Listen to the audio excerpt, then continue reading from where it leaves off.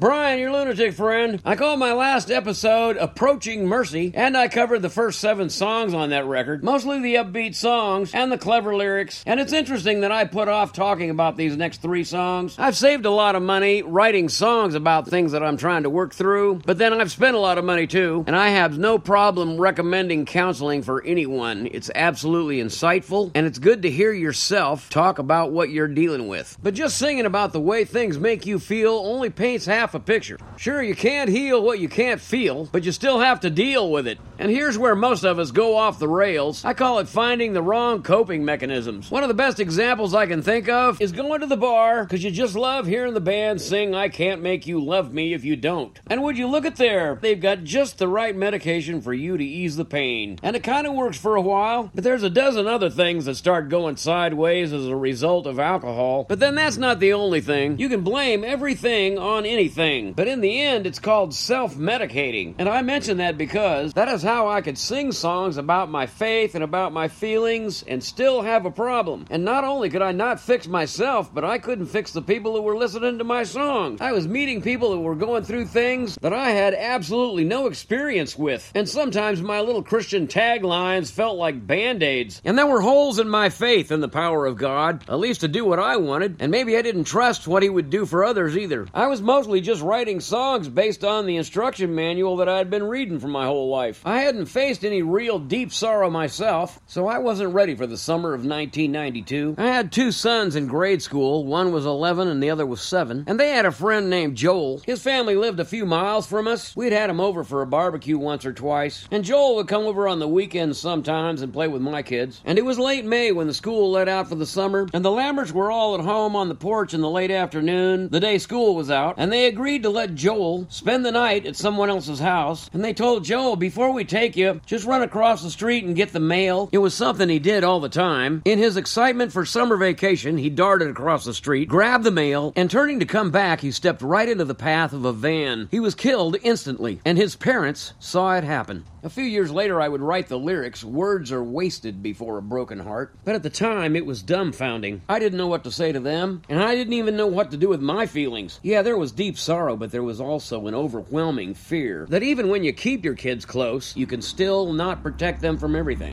So when I wrote the song, You Don't Leave Me Lonely, this was the story behind it. But when I started writing this, I was keenly aware that it wouldn't be the last sorrow that I would experience in my life. For one thing, this wasn't even my sorrow. And that's why when I write songs, I try to imagine what it would be like for someone else. So I would start singing, I know you had to leave us for heaven, it's alright. The living here ain't easy to take now, but it's alright. Don't matter, cuz I won't ever lose the joy you've given me. Just wish I could have told you so, just once before God set you free. This song would get a lot of airplay. It just figures, because everybody has sorrows. It would be a national #1 song along with 4 others from this record. And while I was touring this, I would get at least 4 or 5 letters a week from people who had lost children. I would give the Lamberts a copy of that song. It was mounted on a plaque saying, dedicated to Joel Lambert, and I shared with them a little bit about how the impact of their tragedy did not go wasted. Several years later, I would run into Cecilia Lambert, Joel's mom, and ask her how she was doing. I still miss him every day, she said, and I see boys all the time that would be his age if he was still here. And while I was still writing songs for the Mercy Project, I would lose my grandmother, Anna Forney. She was a matriarch of all time, had 120 grandkids, and never missed sending a card to every one of them on their birthdays. It was a little more expected when she passed away,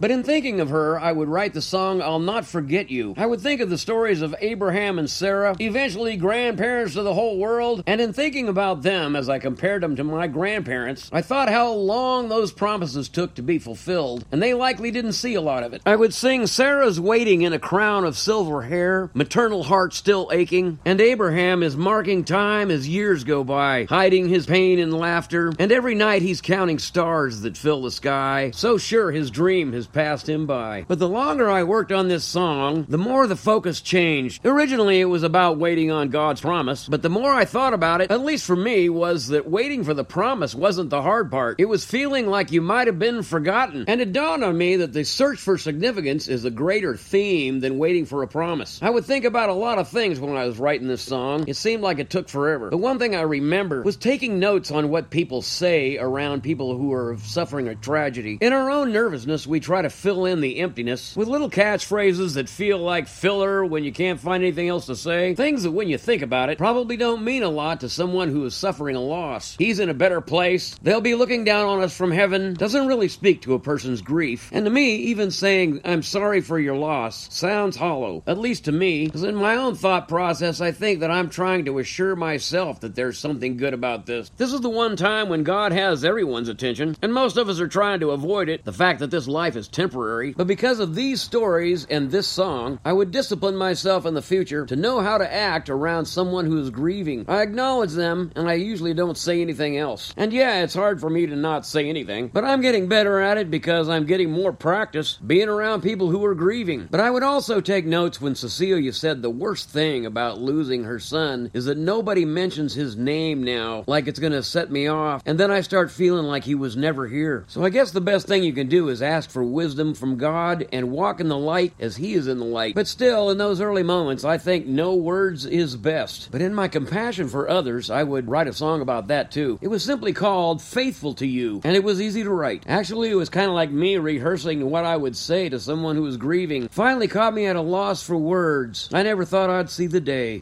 Can't imagine what you're going through. There's not a single thing to say. You wouldn't fix it anyway. You know that sometimes this life's not fair. And when I say, "But come what may, my heart will stay faithful to you," I'm singing to two people. Someone who's grieving, who needs someone to stand by them without sermons. But it's a recommitment to me, too, to know that I need to stay faithful to Jesus because we all get to meet him in person. This has been Jesus and Music from my perspective, here on Nutshell Sermons. Sorry there's nothing to laugh about in this one, but sometimes it's our sadness that helps us recognize euphoria later. And thanks for supporting what you feel has value. I certainly appreciate your appreciation.